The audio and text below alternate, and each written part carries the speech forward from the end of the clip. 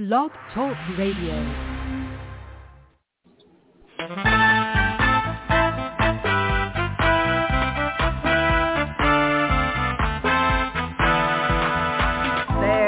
Watchman on the wall, bringing forth the written word of God to one and all. Are you getting ready? Will you stand or will you fall? Listen to the watchman on the wall. Listen to the watchman on the wall. Listen to the watchman on the wall.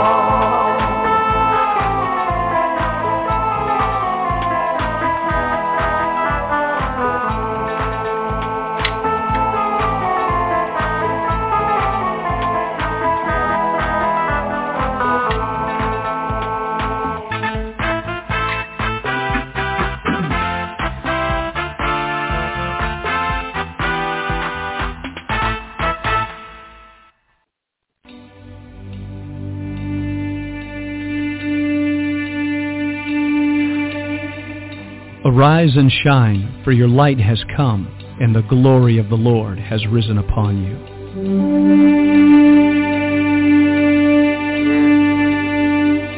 A new day has dawned. All over the earth, men and women are arising. It's time for the sons of God to awake.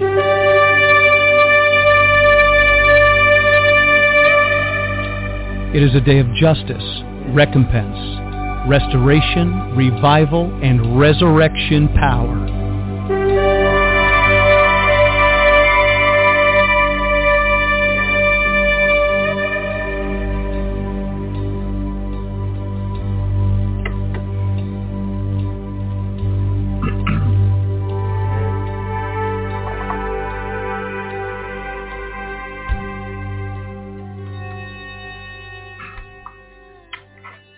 Good morning, ladies and gentlemen. This is Vincent Xavier, pastor of New Wine Ministries. Great to be with you today. It is Wednesday. We call it Get Over the Hump Day. We have a very busy day today, a lot of meetings lined up. We have a great Bible study lined up for tomorrow. We look forward to that as well. Or tonight. What am I saying, tomorrow? So tonight we have a great, just a great day ahead of us. Looking forward to it. I hope you are too. We're going to get into some very deep conversation today. We're going to kind of pick up where we left off yesterday. And I think what we're going to talk about is going to be, more expressive about what's happening in our world and in our hearts and how we're doing. I want to thank everybody for your prayers from yesterday's broadcast. Really do appreciate it. I've spent the last 24 hours going back. It's like the Holy Spirit took me on a journey all the way back to a long time ago in my life. And he showed me some very interesting things. And I want to get into that just a little bit. But today we're going to be dealing with or talking about racism and prejudice and how the Bible actually deals with that issue. And so I hope that you'll be able to tune in with us today and get going. I began the broadcast today with a message for those of you that are reading the headlines of what we're doing every day. Today we titled the message, "By His Stripes You Are Healed. A holy manifestation of the kingdom of God shall break forth upon the earth." Hear it with your ears, your spiritual ears. "The breaking forth shall come as the dawn of a new day. This breaking forth shall come like the light rays of the rising sun, and it shall break forth through you, the believer, the sons and daughters of the living God. Watch and see what the Lord will do in the midst of gross darkness." So I believe that there is a manifestation of the kingdom of God coming through a people. Where is the kingdom of God? It's within you. For the kingdom of God is not a matter of meat and drink, but of righteousness, peace, and joy in the Holy Spirit. The Holy Spirit is in you. Therefore, the kingdom of God is within you. And there will be an outlay, a display, an effulgence, one of those favorite words, of the kingdom of God that's going to break forth like the dawn of a new day in the light rays of a rising sun. And the scripture to back that up is in 2 Peter chapter 1. 2 Peter chapter 1. And I want to go into just a tiny bit of detail on this. 2 Peter chapter 1 verse 19 says it this way. "We have also sure word of prophecy, whereunto you do well, that you take heed as unto a light that shines in a dark place, until the day dawn and the day star arise in your hearts. All right, so what is this all about here? Let's go into a little detail on this issue. And I want to go up just a few verses above it in verse 16. So let's break it down a little bit. 2 Peter chapter 1, verse 16. Peter was talking, and he said, "For we have not followed cunningly devised fables," praise God, "when we made known unto you the power and coming of our Lord Jesus Christ, but were eyewitnesses of his majesty." So Peter is writing to his audience, to you and I as well, to give us information, revelation, insight, understanding.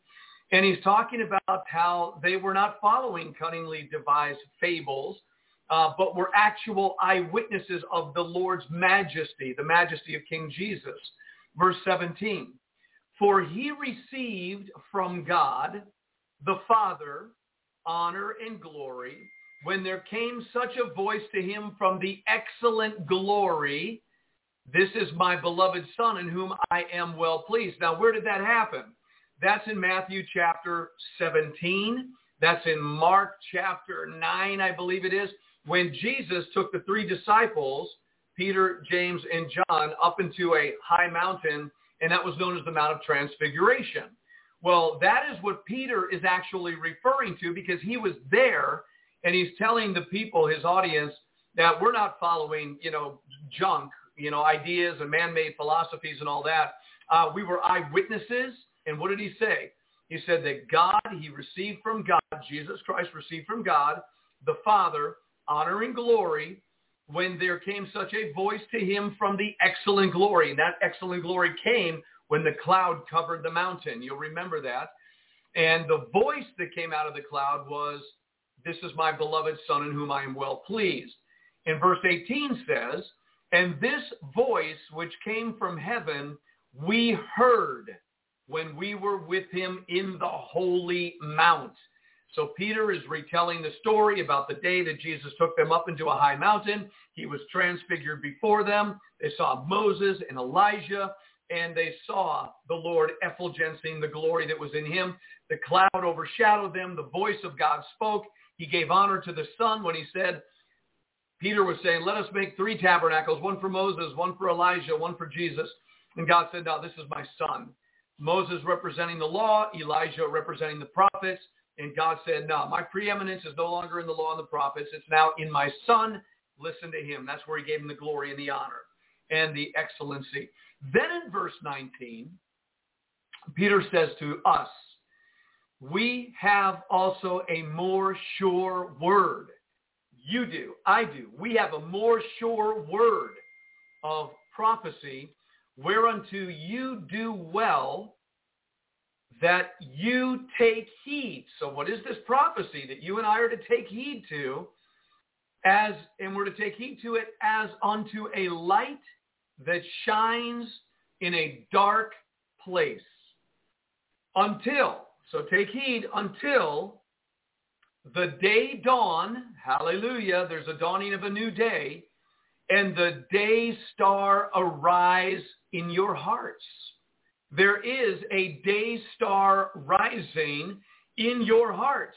And if the day star is rising in your hearts, behold the dawn of a new day.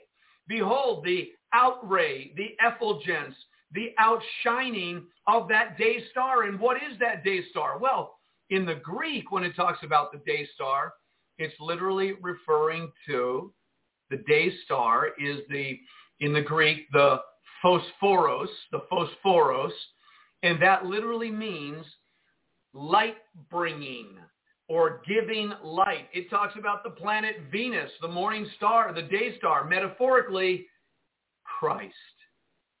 Christ in you. It literally means, now this is the phosphorus is where we get phosphorus in the English, right? Light bearing, and then it literally uses the word phosphorus, i.e. especially the morning star, figuratively the day star. So what is the day star that's rising? Well, it's not Venus, okay? It is Christ in us, the hope of glory. So we have this incredible idea. And you know what I want to do just for the fun of it here? Let me just do it. Watch this. I love it. Hey, Siri, what does the word phosphorus mean? The chemical element of atomic number 15, a poisonous, combustible nonmetal, which exists in two common allotropic forms, white phosphorus, a yellowish, waxy solid, which ignites spontaneously in air and glows in the dark, and red phosphorus, a less reactive form used in making matches. All right, so something that glows in the dark. You and I have come to the dark day in the world. And we know that the prophet Isaiah said that there would come both glorious light and gross darkness. The light is never more light than when there's darkness. So you and I, the Spirit of the Lord is saying to all true believers around the world that our generation is going to manifest forth the glory of Christ in us, who is the day star. He is the light that shines in the darkness. He shined in our hearts. Remember, it says in Corinthians that the light of Christ shined in our hearts. So that light that shines in us is Christ. And now there's going to be an effulgencing. There's going to be an outraying. There's going to be a glowing of light in the dark moment on this earth. And this is where the wise virgins come into play. Because there's oil in their lamps. It's the midnight cry. There's darkness everywhere. If you don't have light in your vessel, if you don't have oil in your lamp, you're never going to be able to light the day to navigate through the dark times. But we need to know that the light that we're talking about is in us. The oil of the Holy Spirit, the unction, the anointing, that which allows for our wick to burn as candles of the Lord. And thank God our light is not our own, but that light is Christ, full of wisdom, understanding, intelligence, knowledge, divine revelation, and everything else connected to Christ. So again, I want to encourage you that the day star is arising in your heart according to the word of God, the phosphorus light. And then in verse 20, Peter went on to say this, knowing this first, that no prophecy of the scripture is of any private interpretation. So again, he's talking about a prophecy. What is that prophecy? The prophecy is that the day star is arising in your heart. So in other words, the word of God, the prophetic word of God, is that there will be a people in whom the kingdom of God would be established, in whom Christ would be formed. Remember, O little children, in whom I travail again until Christ be formed in you. And that formation of Christ is the outraying, the putting on display, the day star, the light, Jesus Christ coming to brightness. There's a bright light shining, and it's growing on the inside of you. And the time is coming that that light is going to shine forth and manifest like Jesus, the firstborn son, went to the Mount of Transfiguration. He outrayed, put on display, he effulgenced the glory that was in him. It came out. They saw it in the spirit on the mountain. And now it will happen in his body. First, the head, then the body. Jesus manifested forth glory. Can you imagine, for those who believe, that there is light that is ready to shine all over this world at the same time through believers, like Moses, who came down out of the mountain, and his countenance was so bright they had to put a veil over his face because they could not look at the brightness of his countenance. That's Old Testament. So as Moses was in the mount and had an effulgence, his own, the shining light of God upon his countenance, well, Moses was actually in the mountain with Jesus and Elijah, and he witnessed a more excellent glory, because what was happening with Jesus wasn't something coming on him. It was what was bursting forth out of him. And the light that is in you is not coming from without on you. The light within you is the day star, which is Christ, arising within you. You are the light of the world. And so the more excellent glory that even Moses was observing is a light that Yeshua said, this is the glory that will be in you. In John chapter 17, Jesus said, Father, the glory that you have given me, I have given them. And if the glory that was in Christ manifested forth up on that mountain, it is in the divine purpose of God that the body of Christ would effulgence, shine, release, manifest the divine glory within us. And that light is not our own. It is Christ. But it is in God's economy. It is in God's purpose. It is in God's intention that the light of Christ in the ecclesia would shine forth in the world in which we live, especially the deeper the gets. Wow. And then he said in verse 21, for the prophecy came not in old time by the will of man, but holy men of God spoke as they were moved by the Holy Ghost. Well, I want to encourage you today that if you believe in Jesus Christ, the only begotten Son of the Father, and your belief in him has opened you up to receive from him the Holy Spirit, Christ dwells in our heart by faith, okay, that the Holy Spirit is the oil, the anointing that comes into our lives, that brings transformation, that brings development and cultivation to the new nature, that we have been born again, not of corruptible seed of our fathers, liquid seed, but we have been born again of the incorruptible Word of God, and that Logos Word of God, and that Rhema Word of God that has been spoken into the good soil of our hearts. We have been impregnated by a seed in the good soil. And the good soil of our hearts is reproducing what is in that seed. And that seed that was sown into the good soil of our heart is Christ. And therefore, if we truly have been born again and we have received the incorruptible Word of God, the seed of God, then that seed is Christ. And within that seed is the divine nature. It is everything that Christ is. And so be encouraged if you know you're born again. If you have been born again by the incorruptible Word of God, the seed, the sperma of God, and it's in the good soil of your heart, then there has to be a reproducing of what is in that seed.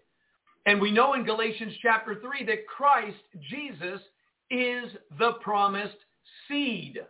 He is the seed to come. The seed to come.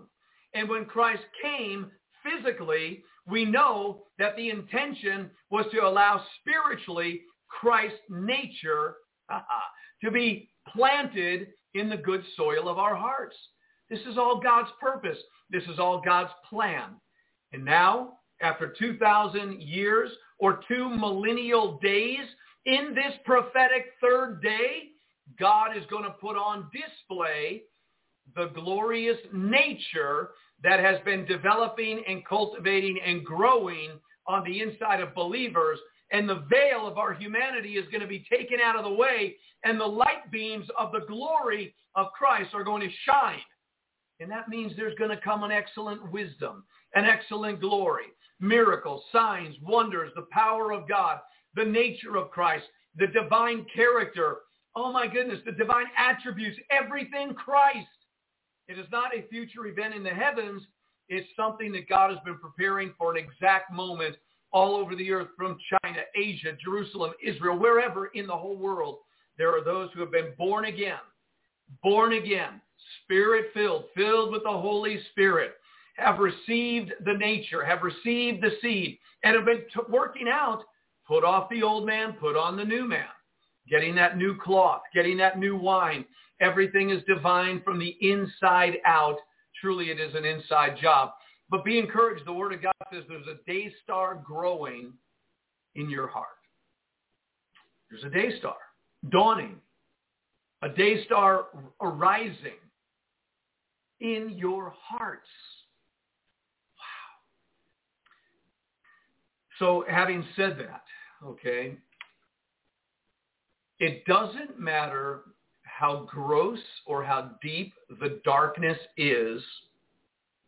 Whenever light shines, it overcomes the darkness. The darkness, according to Scripture, has never overcome the light. The darkness has never overcome the light.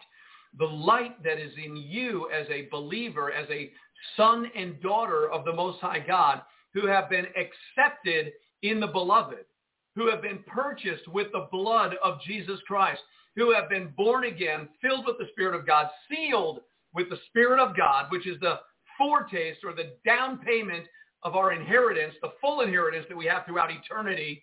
But we have this right now, this seal of God. Be encouraged. Be encouraged. There's something going on inside of you that's ready to manifest all over this world. In your sphere of influence, there is going to come an outlay and a put on display. In the light, for a moment, we know this in Scripture, for a moment, this light will have a momentary eclipse. In the book of Revelation, we're told that the Antichrist forces will overcome the saints. They will overcome them in the sense of not allowing the saints to do anything during that period of time. It is coming a very dark moment on the face of the earth during the Great Tribulation, where the ecclesia, the sons of God, the people of God, will not be able to do anything in the world as far as shining the light.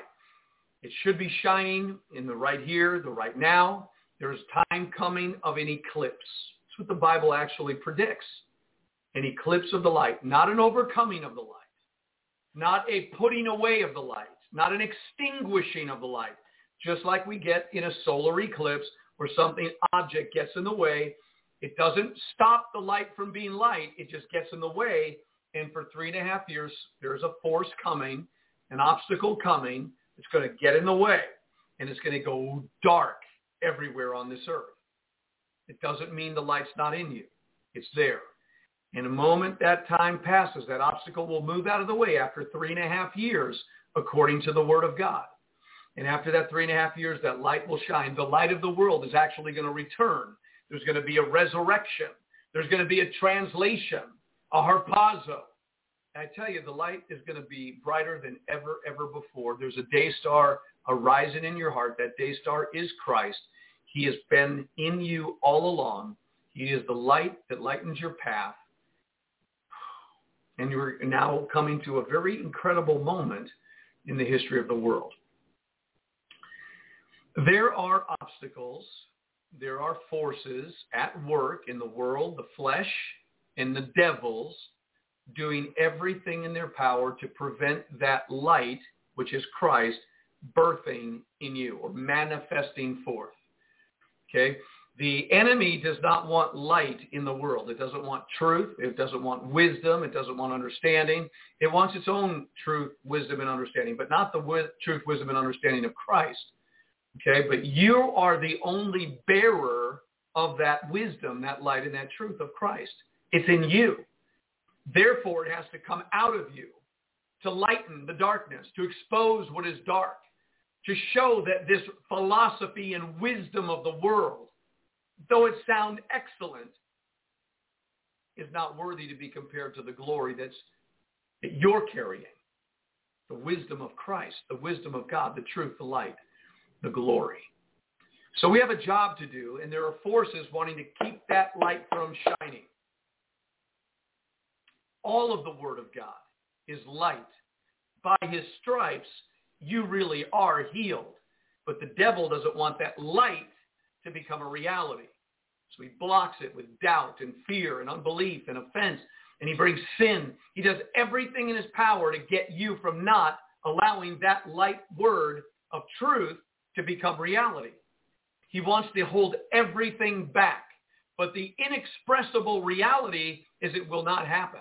There will be an outrage. There will be a breakout. There will be a release of the glory we're talking about today. So be encouraged with that. It's in the Bible. It's all true. We're in the prophetic moment where these things are coming about. So today I want to go, with that said, into a little bit of discussion about racism and prejudice. Today they use terms like race baiting. They're baiting people to get into racism or prejudice, right? As we said yesterday, this spirit has been around for a very, very long time, okay? And rather than diving into the past of all this, we already know that the word race comes from the Bible as an ethnos. Nation shall rise against nation. That's ethnos shall rise against ethnos. And the word ethnos means race. Race shall rise against. It's been going on for a long time. This is nothing new.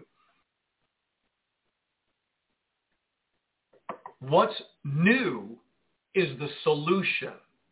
Now, the solution to racism and prejudice has been in the earth for 2,000 years. The genuine solution, the exact, perfect solution to racism and prejudice came into the earth 2,000 years ago. And I want to reference a passage of Scripture out of Ephesians chapter 2. So Ephesians chapter 2, let's deal with this, dealing with racism and prejudice.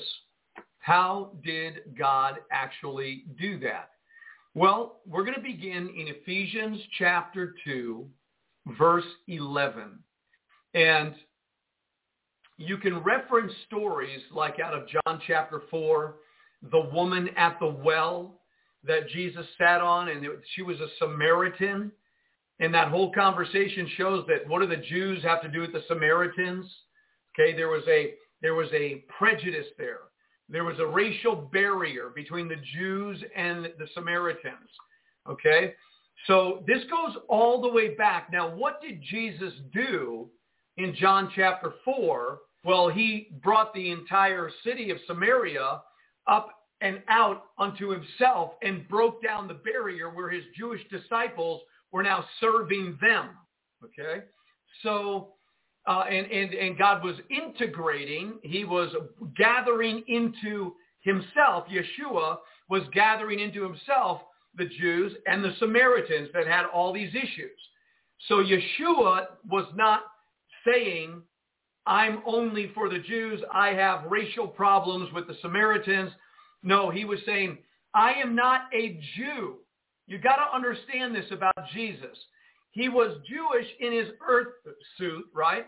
But what we know, according to Corinthians, we are not supposed to know Jesus after the flesh, which means we don't know him as a Jew anymore. In fact, he said, the writer of the epistles, Paul, one of them, said that in Christ Jesus there is neither Jew or Gentile, male or female.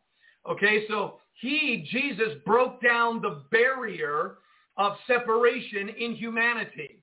And he called the Adamic, human-natured humanity into himself, which was Christ. So what he was really doing was pulling out of Adam into himself, Christ, and doing something. We're going to talk about it right now. What was Jesus doing when he was bringing the Samaritans unto himself, into salvation, unto God, and mixing them, if you will, bringing the Jew and the Samaritan, bringing them together? What was he doing? Well, let's take a look at it in Ephesians chapter 2, verse 11. This is Paul the Apostle writing to the church at Ephesus that had Jews and Gentiles in it. And listen to how he puts it. Wherefore remember that you, being in time past, okay? What is that phrase there, in time past? It's the pote. And it means formerly, at some time, once before, okay? In old time. So here we have a scripture. Wherefore remember that you, being in time past, Gentiles. All right, so the Gentile is the ethnos, all right? And the ethnos was a multitude. It literally means a race, okay? You were a race, a tribe, especially a foreign, non-Jewish one, literally means heathen, nation, pagan. So what is Paul saying to the Gentiles? Okay. To the church of Ephesus, these are people that came to faith in Jesus Christ. There were Jews in that ecclesia. There were Gentiles. But Paul had been teaching them something, and he's telling them to remember that you in the old time were Gentiles. In the flesh, you were pagans. You were non-Jewish. You were the goyim, as it's called, okay? So you were Gentiles in the flesh, in the sarx, in the humanity. The word flesh there is the word sarx, and it means carnal or carnally. It means flesh, okay? So it's just something that is external. External. He says, you were, in time past, Gentiles. Remember, time past, you were Gentiles in the flesh, who are called, you were called the uncircumcision. Okay, what does it mean to be uncircumcised? The akrobastia. And what is the akrobastia? Having the foreskin. In other words, you are those, it literally talks about a modified form or the penis or male sexual organ, the prepuce, by implication an uncircumcised Gentile, unregenerate, figuratively speaking, or the state of a person, not circumcised. So one still having the foreskin. And you get back into the teaching of Abraham and how God gave him the covenant of circumcision to cut away the foreskin of a man's or the young male's private part. Let's be as nice as we can with it. There it is. So he said that the Jewish people were calling you Gentiles in the flesh. You were also called the uncircumcision, okay? Unregenerate, foreskinned. There's been no work in your life of God, so you're a pagan and a heathen. And who called them that? You were called that by them, which is called the circumcision, or those who had been circumcised. And that word circumcision is the peritemi, a little bit different of a word, which literally means the condition of a person who has been figuratively cut. All right? Circumcision. So we have these two words bringing distinction, and that's all there was. You're either circumcised or you're uncircumcised. If you're circumcised, you were known as Jewish. If you're uncircumcised, if you're not Jewish, you're everything else in the world. Okay? And this was what was going on. And so these believers had come to faith in Yeshua, and Paul's writing them telling that's what you used to be. Okay? And you were called that by those who were called the circumcision in the flesh made by hands. So these were the physical, external Jewish people from the loins of Abraham, the natural seed of Israel. That's what they called them. Verse 12. That at that time, in the past, Gentile, uncircumcised, at that time, you were without Christ, being aliens from the commonwealth of Israel, strangers from the covenants of promise, having no hope and without God in the world. So in other words, Paul was saying to the Gentiles at the church of Ephesus, before you got saved, you weren't a Jew from the loins of Abraham. You were Gentiles in Ephesus, today modern day Turkey, right? Here you were, these people. You didn't have God. You didn't know the commonwealth of Israel, the covenants of promise. You were without hope in the world. You had your ideas, your idols, and all that, but you were really doomed. That's what he was saying. You were without God in the world, the true God. Verse 13. But now. Okay, but now. Oh, hallelujah. Hear it clearly. Here's where Yeshua is going to begin to really deal with prejudice and racism. Okay, watch how he does it. He's dealing with Jews and Gentiles now. And he says, but now in Christ Jesus, you who sometimes were far off, and that word there, that phrase there, far off, I want to look at that. It's the makron, and it means simply at a distance, way off, okay? Let's look at it again. But now in Christ Jesus, you who sometimes were far off, you were Gentiles, you were uncircumcised, you were without hope, you were without God in the world, you were strangers from the covenants of promise, you were aliens, okay, and you were without Christ, aliens from the commonwealth of Israel. That's who you were. But now, in Christ, you who sometimes were far off, in Christ now are made nigh by the blood of Christ. So we're talking about blood, right? Because blood is what flows in every human being. Is that correct? There's only one blood, Adam. Adam's one blood. Out of Adam came all the races of the world, right? But Christ's blood is different blood than Adam. Christ's blood is a higher bloodline than the bloodline of Adam.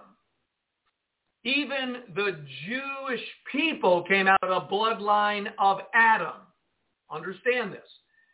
Okay? Abraham's blood was no different than Adam's blood.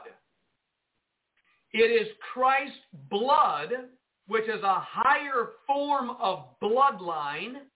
It is God's bloodline itself. Now, he says that we are made nigh by the blood of Christ. Well, we think, the Jews were already there. Well, you're going to see that's not true. Because of the fallen bloodline of Adam, no Mosaic law, nothing that had been prior to Christ could do anything about the human condition, even though you were called a Jew. The humanity of Adam was in everybody because it's the same blood. But watch this. In verse 14, for he is our peace. So Paul's writing to the Gentiles. He's talking about we're now being made nigh by the blood of Christ. Being nigh to what? What are we getting made nigh to, right? So he, Yeshua, Jesus, is our peace, the irene. And that word irene literally means, I love this, set at one again. Set at one again. Now, what does that mean? We know that when God created Adam, he created Adam in his image and likeness. And we know when sin came in, the image and likeness of God separated Adam, man, from God. In nature, because he was created in the image and likeness of God, so sin disrupted the nature. Now through Christ, all of a sudden what's happening here? We are made at one again. Because God was in Christ reconciling the world unto himself. So through Christ we are reconciled. He is our peace. He is what brings us at one again with the Father. Watch how this works now. Verse 14, Ephesians 2, for he is our peace, Jesus Christ, who has made both what? The Jew and the Gentile. The circumcision and the uncircumcision. Both. Okay, look what he's done. He has made both one. Now that word one there is the heis, okay, or the ice. And it literally means one. Abundantly one. That's what it means. So in Christ, he made both one, and look how he did it. In verse 14, the latter part, and has broken down. Broken down. Let's look at that meaning. The phrase there, broken down, is the luo. And that word luo, there's so much to it. It means to loosen, to break up, to destroy, to dissolve, to unloose, to melt. This is the Greek word luo that comes from another word, lutron, and this is the word we get for redemption. Redemption. So here we have the middle wall broken down. dissolved, melted, destroyed, broken up, loosened. All right? So that's what he did. He made both one, has broken down the middle wall. What is the middle wall? The middle wall there refers to the mesotokoan, and here's what that means. It was a partition wall, okay? It was a partition, figuratively, a middle wall, and that's it. In other words, it was a wall that separated the Jew from the Gentile. The Jews, the chosen people on planet Earth through the Abrahamic covenant, who had the law of Moses, they were a separated people unto God. Everybody else was on this side of the wall. Now, in Jesus, broke that wall down. Now you have the Jew and you have the Gentile. Christ Jesus broke that wall down. That's what it says. He has made both one, has broken down the middle wall of partition. Now the word partition here is the phragmos. Sounds like fragment, right?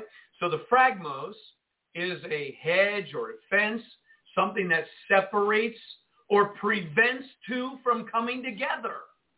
So the middle wall of partition prevented two coming together.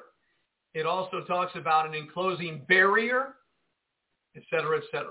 Now, he broke down the middle wall of partition between us, between the Jew and the Gentile, between the circumcision and the uncircumcision. How did he do it? How did Jesus do this? You just saw that there was a middle wall of partition. But there's a greater purpose here. Because when that wall came down, the Gentiles didn't become Jewish. Even though we've been grafted in to the Israel of God, there's no doubt about that. But watch this. This is really important. Because a lot of people think when the middle wall came down, the Jewish people, all the Gentiles now came into Judaism. It's not what happened. Look what really happened. It says in verse 15, speaking of Jesus Christ, who broke down the middle wall of partition, having abolished in his flesh the enmity, even the law of commandments contained in ordinances. What did he do? He abolished in his flesh on the cross. Okay, that's where it's all happening. When he was on the cross, he was abolishing the enmity, the hostility. The word enmity there is the ektrop. It really talks about the reason for opposition or hatred. Okay? So when God gave his, what? His law of commandments contained in ordinances, Jesus abolished that, and those laws of commandments is what separated the people out of the Abrahamic covenant, the Jews. Okay? But now this enmity, even the law of commandments contained in ordinances, he abolished it for to make in himself, watch now, to make in himself, to make in Christ of two, the Jew and the Gentile nations, to make of himself of two, one new man, so making peace. So making peace. The irene. Set at one. It goes deeper, but let's just pause for a moment. Everything that made the Jews Jewish, from the Abrahamic covenant all the way through to Christ, the law of Moses, everything that made them Jewish, everything that separated them, everything that made them say, if you're not Jewish, you're a Gentile.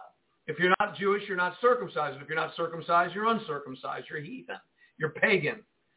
Under that condition, the Jews viewed them as bad, without God, without hope. True. Because they didn't have the God of Abraham, the Gentile world. So Jesus comes with a purpose to break down this middle wall of enmity, opposition between the races of the Jews and the Gentiles. And he did it because it was in his mind, the mind of God, to make of the two, the Jew and the Gentile, one new man, so making peace. This can only be found in Christ Jesus. He is the solution to racism. He is the solution to prejudice. In Christ Jesus, we know that there's neither male nor female. We know that there's neither Jew or Gentile, barbarian, Scythian, free, bond. None of that exists in Christ. All right, this is where he's going. And so he's making peace, one new man. Now, the word new there is the kainos. And this kainos means freshness. Freshness. A new kind and unprecedented, novel, uncommon, unheard of. So, for 4,000 years on planet Earth, Adam and all of his distinction, all of his outrage, even the Jewish people that were taken out of Adam, they were still all of that. But in Christ Jesus, he's making in himself of the two one new kind of man, one unprecedented, one novel, one uncommon to the Adam man, one unheard of. What is this? Well, this is what's happening in true faith in the Word of God. Watch what he does here. He's making peace between the races through Christ, also making peace with the races in God. In other words, he's bringing the entirety of the human race of Adam through himself and is making that Adamic race a new in other words, he's bringing them into a new man named Christ. There are two men in the earth. There's Adam and there's Christ. Watch how he does it. In verse 16, because a lot of people think, well, wait, we're going into the Jewish Gentile paradigm. No. Watch verse 16. He did this, verse 16, making peace, and that he might reconcile both unto God. Wait a second. The Jews needed to be reconciled unto God? Yes. The Gentiles needed to be reconciled unto God? Yes. What does this mean? That he might reconcile. The word reconcile there is the epaktalasso, and it means to reconcile completely or to reconcile back again or to bring back a former state of harmony. To reconcile fully. There's a lot more to that reconciliation. The doctrine of reconciliation is awesome, and that's why Christ is in us reconciling the world as well. We have been given, Paul said, the ministry of reconciliation. So there was once a harmony that existed with God and man. That harmony was broken because of sin. God began with all these different covenants with Abraham and the law of Moses to try to separate a people unto himself to get that harmony back. It was only a temporary fix until Christ would come. And then Christ would begin with the Jewish people to bring them out of Judaism unto himself, to bring them back to the Father through him, which the law could not do. But he also extended it to the Gentile world. And here we have that he might reconcile both the Jew and the Gentile unto God in one body by the cross. Oh, having slain the enmity by it. In other words, he slew the enmity by the cross. He reconciled both the Jew and the Gentile unto God in one body. So that means if you're a Jewish believer in Yeshua and you're a Gentile believer in Yeshua, both the Jew and the Gentile go through the cross into Christ and become a new species, an unheard of, an uncommon man. Jesus Christ is the firstborn of that new species. He is the unheard of, uncommon, unprecedented, novel man. which God originally intended his creation to be. So what Adam was intended to be before the fall is fully realized in Jesus Christ. He is the second man from heaven.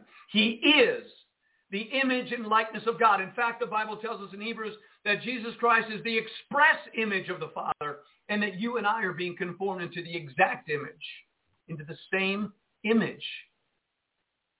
Are you understanding what true Christianity is about? Are we understanding this is not about an external work? This is not about race and prejudice, black, white, red, yellow, green. None of that exists in Christ. Male and female do not even exist in Christ. It's not there. Jesus Christ puts an end to all of that. And when you and I begin to walk in the spirit of that reality, the spirit of that truth, we transcend, we overcome, we go beyond these race-baiting days. Come on. The job is to bring every man, woman, and child into Christ. Our work is to bring all man, regardless of how broken he is, regardless of what color he is, regardless of their culture. We bring them to Christ. And once there are people in Christ, it doesn't exist anymore. The Spirit is working all that out. That's all connected to an old Adamic, fallen human nature. Last time I checked, we have been born again. If any man or woman be in Christ Jesus, he or she is a new creation in Christ Jesus. Old things have passed away. Behold, all things are become new. So yeah, we're picking up what's going on in the world around us. We're picking up all of it. Racism, prejudice, lust, pride, vanity, ego. And the more sensitive we get in the spirit, the more we pick up all this stuff that's going on. But it's not who we are anymore. Our approach is not a Jew to a Samaritan or a Jew to a Gentile. That doesn't exist in the spirit, in the new, unheard of, unprecedented, novel man.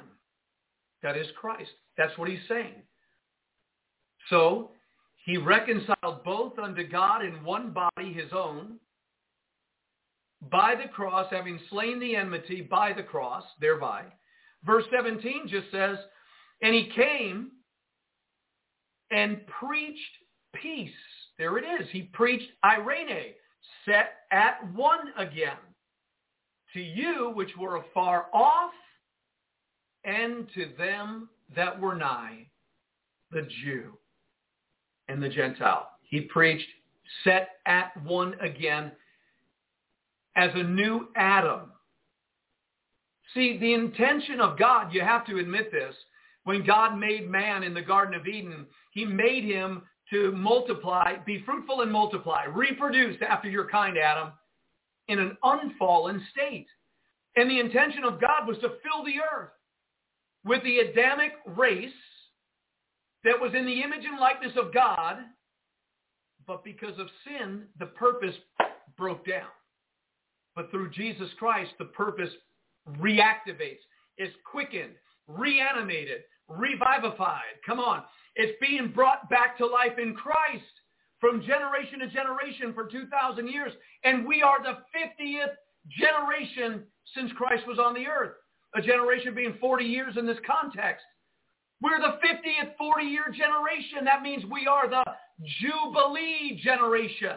The release, the returning of all things. It's the year of all things returning. So we are the Jubilee generation, and the eternal purpose of God that is in Christ that began 2,000 years ago is going to find its fulfillment in the Jubilee generation. And no wonder why the enemy is fighting so hard to produce racism and prejudice.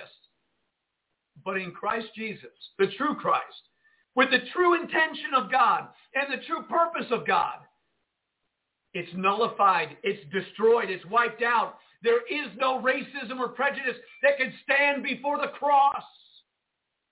And when we allow the work of the cross to crucify our old nature and a new life springs forth, there is no prejudice. You don't even see it anymore. It's spirit. And this is the truth. This is what Jesus Christ has done. And not only did he come and preach peace, set at one again, with creation and God and creation among itself, to bring the one new man. Remember, it's all about a one new man. Not only did he do that, them which were far off, and to them that were nigh. In verse 18, for through him, through Jesus Christ, we both, the Jew and the Gentile, have access by one Spirit unto the Father.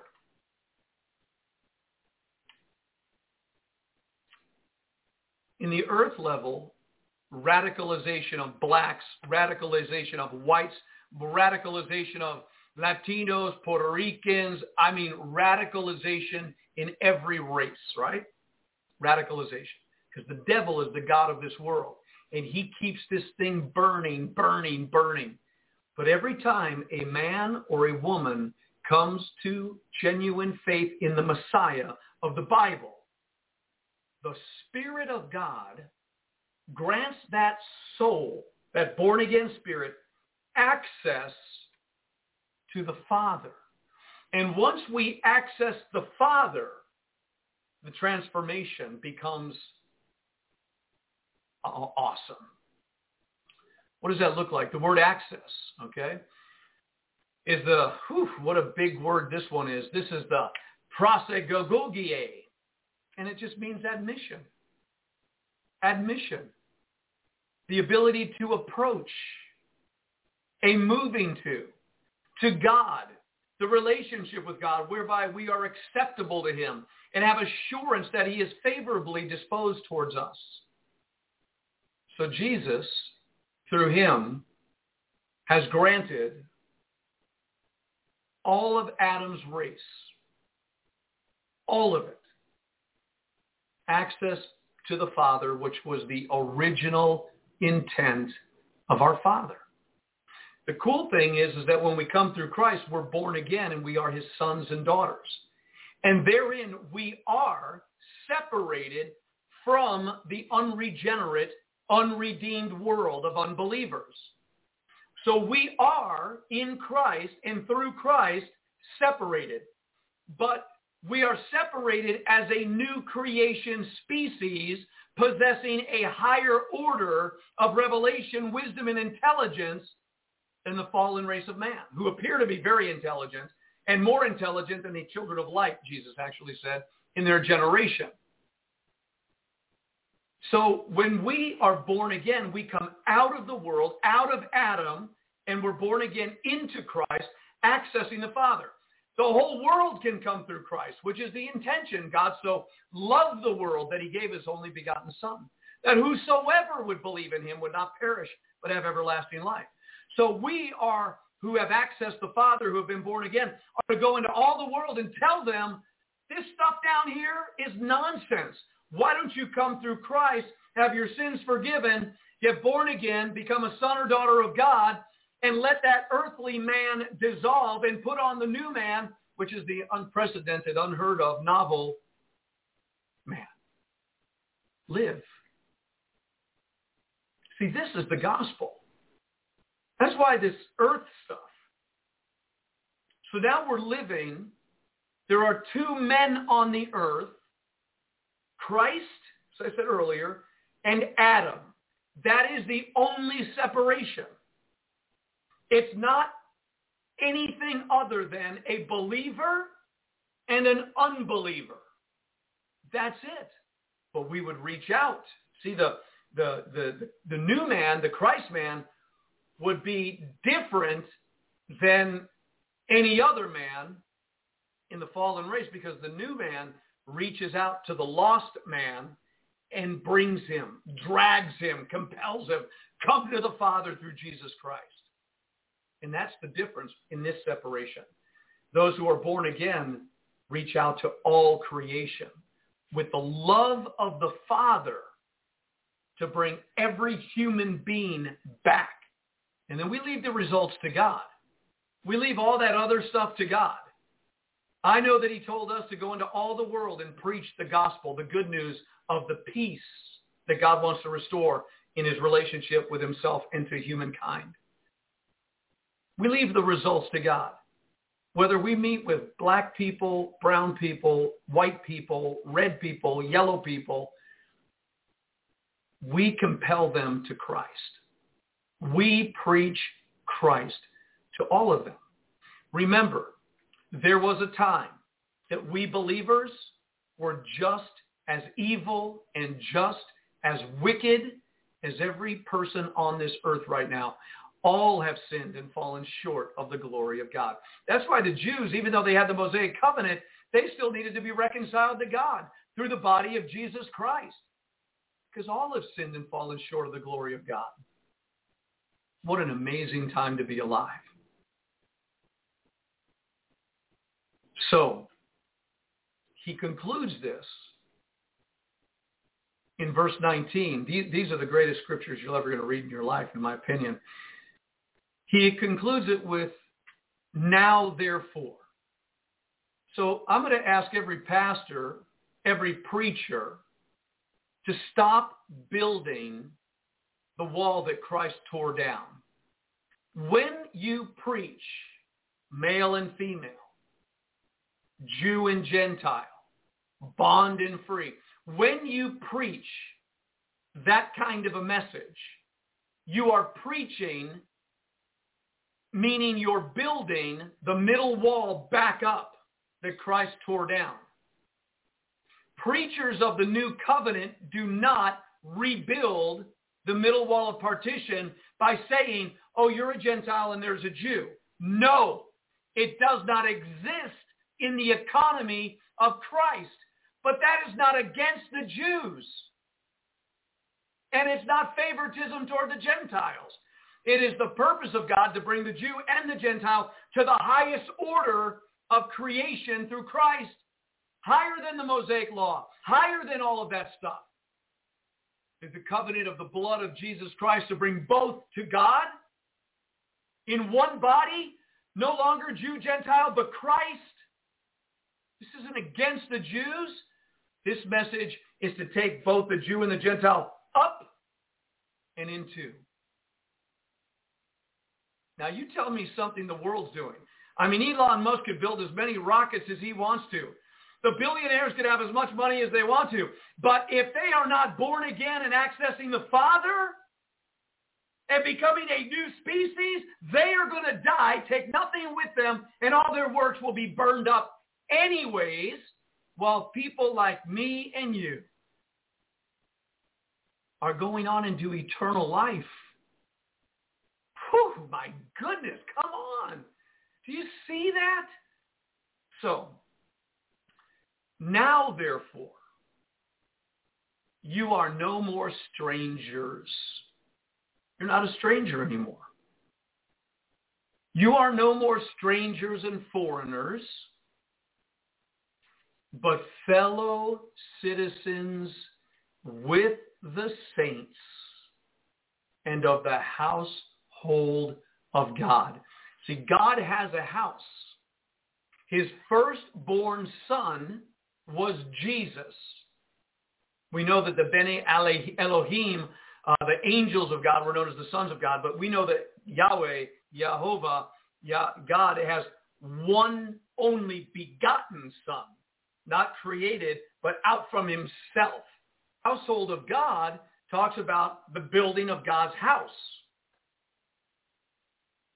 God's house begins with his first son. And then Jesus, the firstborn son, according to Hebrews chapter 2, is bringing many sons unto glory. All creation is groaning and travailing, waiting for the manifestation of the sons of God.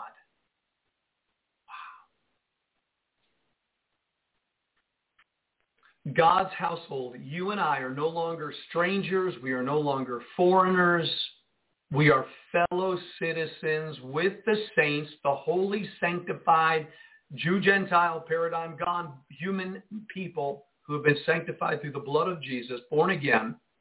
That's what a saint is. It's the hagios. And we're fellow citizens with, let me just look at that. The saints, and I know it's hagios, there it is, the hagios, the most holy, the pure, the morally blameless, consecrated, set apart, clean.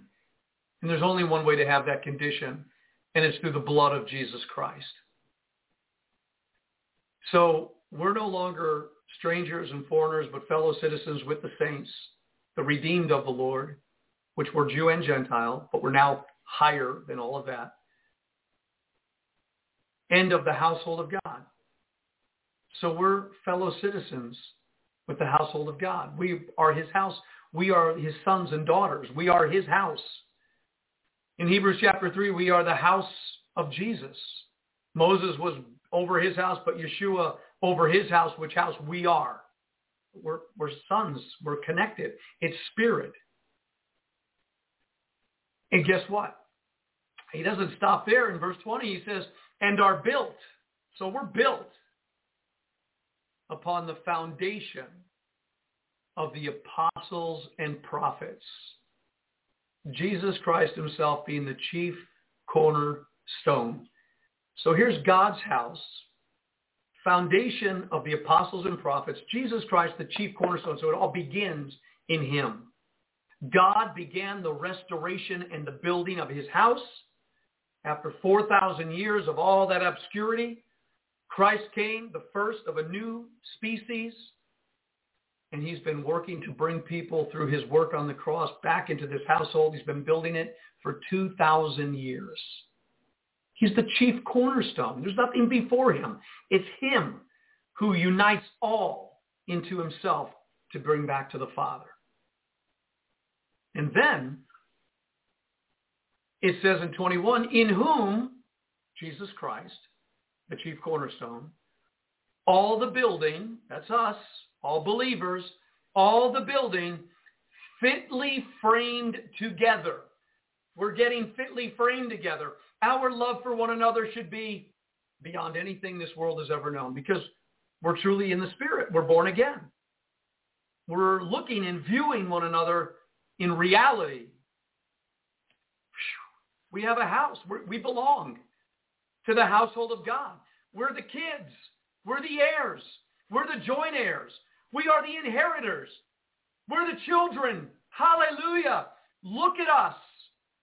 The world doesn't have that until they come. And we should be making them jealous. We should be showing them this glory of God and what he's done through Christ and the cross. So in whom all the building fitly framed together grows into a holy temple. We are the body of Christ. We are the temple of God, the temple of the Holy Spirit in the Lord. And the final verse in verse 22, in whom you also are builded together for a habitation of God through the Spirit.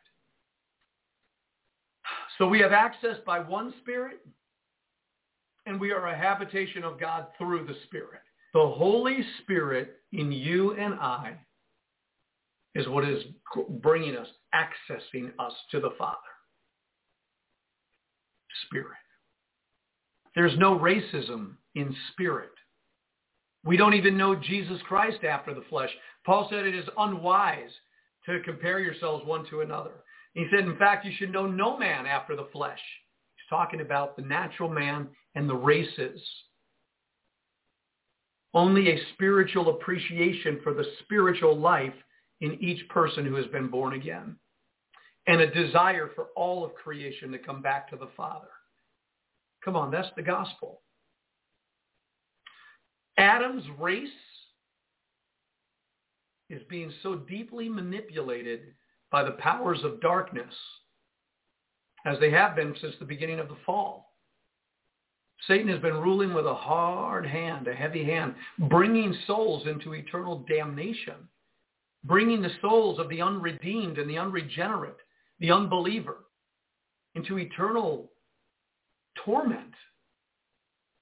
because he hates the creation of God. I leave all the tough questions to the Father. I don't dare try to understand anything that is just beyond my comprehension. I do know that the Bible says, if you do not believe, go into all the world, preach the gospel, he who believes shall be saved, he who does not believe shall be damned. I believe there's a lot of damning going on. It has been going on for 2,000 years at least. The damnation of souls. And the church should have a deeper appreciation for our own salvation, to really want to reach out to fallen humanity and touch them and say, let me redirect you to the Father. Not hate you, not get into your thing, your mind. We're a different species if we're truly born again. If we're just religious, if we are members of the religion of Christianity, then we shouldn't expect anything of this kind of conversation, which would produce a conduct. How do you balance that with warn the wicked? We should warn them. We should tell them what they're doing is evil and wicked. You're doomed. You're on the wide road that leads to destruction. You're going to die and go to hell and go to death. And you got to tell people that they're doing evil. But then you got to show them the path of access back to the Father through Jesus Christ. And it sets me free. It liberates me. It delivers me. All right, so I got there. I've got some more stuff that I really do want to share, but I'm going to hesitate for a moment, and I am going to open the telephone lines to anybody that has a question or comment. The number is 818-369-0326. Let me give you that number right now. Here's what you do. Press 818-369-0326. Questions or comments. Until we get there, let me take a look at some of our friends that are joining us on the air today in the chat room. I want to say good morning to David Ellefson. Hello, David. How are you, sir? Good to see you with us this morning. Sister Cindy Messman is with us. Good morning. God bless you, Cindy. Praise the Lord. What a faithful friend. Melissa Fletcher, Pastor Melissa, good morning. Church, good morning. I like the way it is. Brian and Kathy, good morning, everyone. Wait a second. They said, God morning, everyone. Is this Wednesday? Brian and Kathy, are you there? Mamma mia. I need to talk to those guys. Brian and Kathy, call. Totally forgot. Today is our day with them. I don't know why I did. Shirley Woolsey, good morning, church. Good morning, Shirley. Wow. Carla Dillon, Saturn V rocket, third canister is about to release. We are going where no man's gone before. Remain encouraged, PV. Thank you, Carla. I love that message. That's a beauty. David Ellison says, Chuck Missler talked about the witch of Endor, that Saul was saved, that Samuel said, I'll see you tomorrow. Then Saul fell on his sword also that he might, Nebuchadnezzar can't spell heaven. Okay, I don't know what that means. Man, am I feeling really bad right now. Kathy and Brian, our dear friends from Honduras. They said, Acts 10, 34 and 35. Then Peter opened his mouth and said, in truth, I perceive that God shows no partiality, but in every nation, whoever fears him and works righteousness is accepted by him. Brian and Kathy, join me tomorrow on the air, if you will, please. I'll send you the invites and get myself back in order here. Brian and Kathy, yep. Brian, Kathy, no phone yet. Okay, no phone yet. Praise the Lord. So it has to be an internet connection. So join me tomorrow on the air, Brian and Kathy, so we could chat. All right, so waiting for your call. So let me ask you a question. I've got let me just give you this for just a moment and show you what I'm talking about here. This is an article, The Great Realignment, that's talking about millions of Americans relocating for ideological reasons. This is a true story. And it says, we are rapidly becoming two very different nations with two very different cultures in America. At one time, we truly were the United States of America, but now we have been split into two opposing camps that deeply hate one another. As a result, in recent years, we have watched millions of Americans relocate for ideological reasons. This has caused red states to become even redder and blue states to become even bluer, red representing Republican, blue Democrat. At this point, there are just a handful of purple states, and it is in those states where our presidential elections are determined. It's really not healthy for just a few states like Pennsylvania and Michigan to have such power, but that is a topic for another article. In this article, I want to discuss why the mass exodus from blue states to red states is actually going to accelerate in 2022. Right now, there is no issue in the United States that is more divisive than the COVID vaccine. Most conservatives want to be able to have the freedom to choose whether to take the injections or not, while many of the left want to use the power of government to compel people to get injected. It has truly been frightening to watch many of the left embrace authoritarianism so eagerly, and many leftist politicians just continue to tighten down the screws. For example, New York City Mayor Bill de Blasio just decided to impose a very strict vaccine mandate on all private employers in his entire city. Mayor Bill de Blasio announced that what he called a first-in-the-nation vaccine mandate for private companies Monday. He said the combination of the Omicron variant and holiday gatherings forced him to take bold steps. He's giving businesses just 3 weeks to make sure their workers are vaccinated. If you don't get the jab, you won't be allowed to keep your job. There will not be a testing option under this new mandate, and so anyone that refuses to comply will be kicked to the curb 2 days after Christmas. De Blasio said the city will release specific rules on December 15th before the mandate takes effect December 27th. He said it will apply to in-person employees, but would not provide any details about enforcement. He also said there will not be a weekly testing option. So this is going on in New York, all right? And just a little further in the article, we are being told that this new mandate will apply to approximately 184,000 businesses, and that means that vast numbers of New Yorkers will soon be forced to search for greener pastures. One of them is a woman named Cynthia. She told a reporter that this mandate gave her yet another reason to get the heck out of New York. Cynthia, an employee at a Midtown marketing firm who refused to share her last name due to fear of blowback, told the Post that the new requirement is another reason to leave the city. Just terrific. Bill de Blasio just gave me another reason I need to get out of New York, or at least find a job that lets me work remotely, she said. Where will thousands upon thousands of displaced New Yorkers like Cynthia go? Well, one conservative member of Congress that represents New York fears that many of them will head to the free state of Florida. Mayor de Blasio can't leave fast enough. He has crushed small businesses, the economy, and quality of life. How many more New Yorkers does he want to see move to the free state of Florida, said U.S. Representative Nicole Malliotakis, who represents Staten Island and Brooklyn. So New York is going to get even bluer in 2022, and Florida will be getting even redder. Down in Massachusetts, hundreds of hospital workers were just ruthlessly canned because they refused to comply with the vaccine mandate. About 200 UMass Memorial Health employees are out of a job because they missed the healthcare system's COVID vaccination deadline. UMass Memorial announced that the mandate over the summer with a deadline to get vaccinated or receive an exemption by November 1st. Employees were let go on December 1st if they did not get the vaccination. So many of those displaced health workers aren't going to be able to find similar work in Massachusetts, and so they will head to red states. As for UMass Memorial Health, I am not sure exactly what they plan to do. You can't just pull people off the streets to be medical professionals. They will probably be shorthanded for a long time to come, and that is just going to hurt the people and they are supposing to be serving.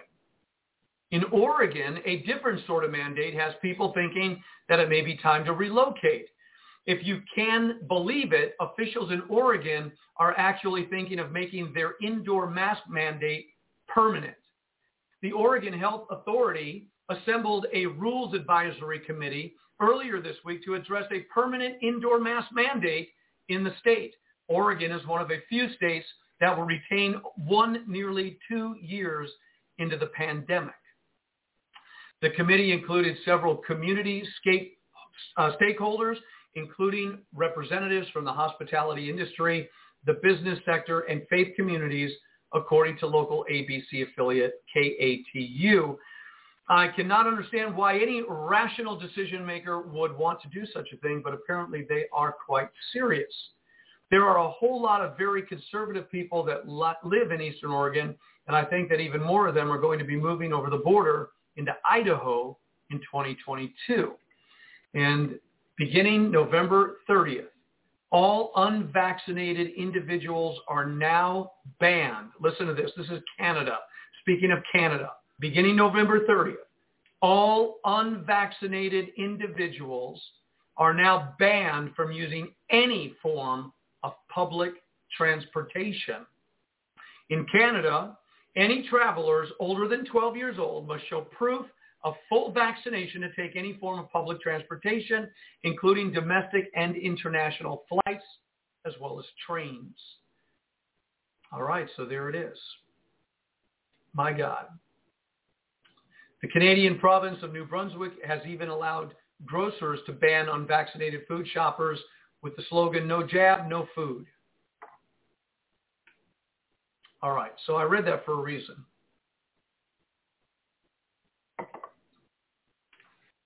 We have been talking about a supernatural transformation in a new creation species, biblical. How then shall we live in this world where we literally are witnessing the mark of the beast during the 3.5-year total eclipse? That's what's coming. How many more things have to happen before that mark is established globally all over the world? Now, do you know how to live without using the food stores, banks, electricity companies, vehicle insurance, purchasing gasoline, having medical care?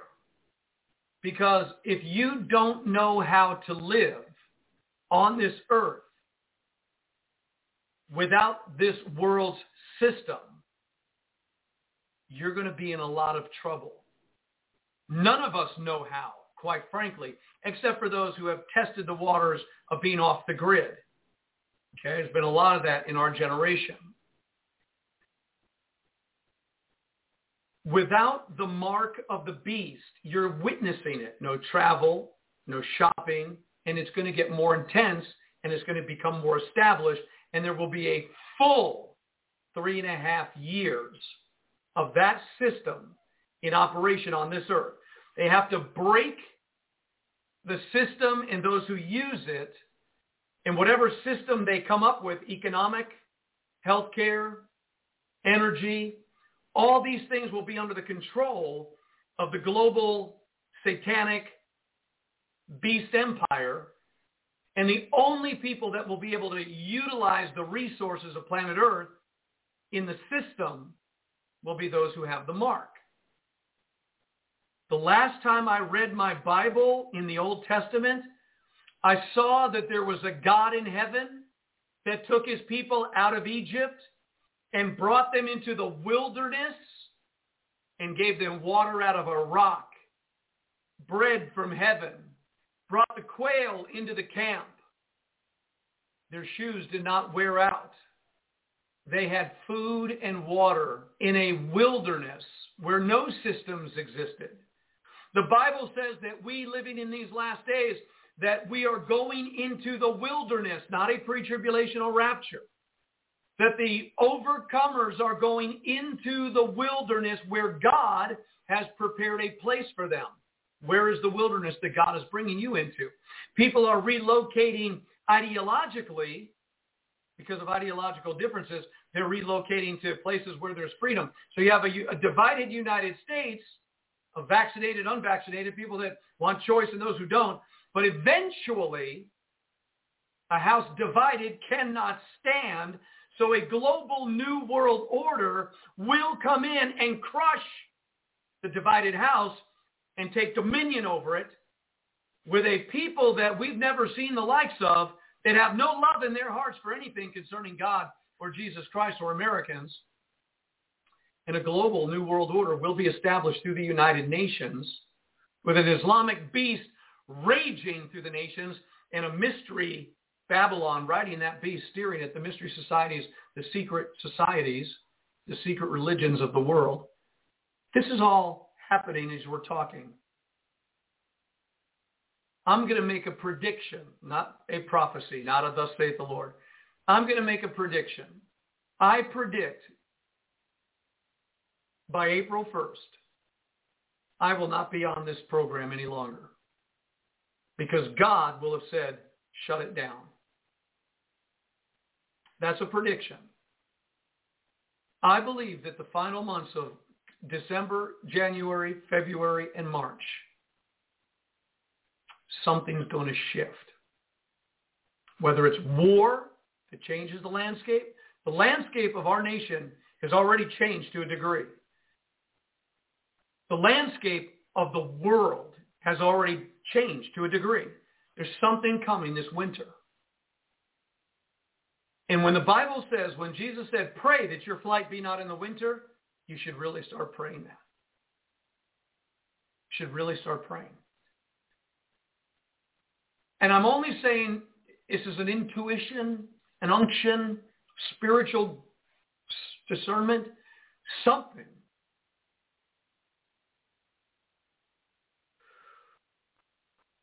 We won't be here April 1st is my prediction.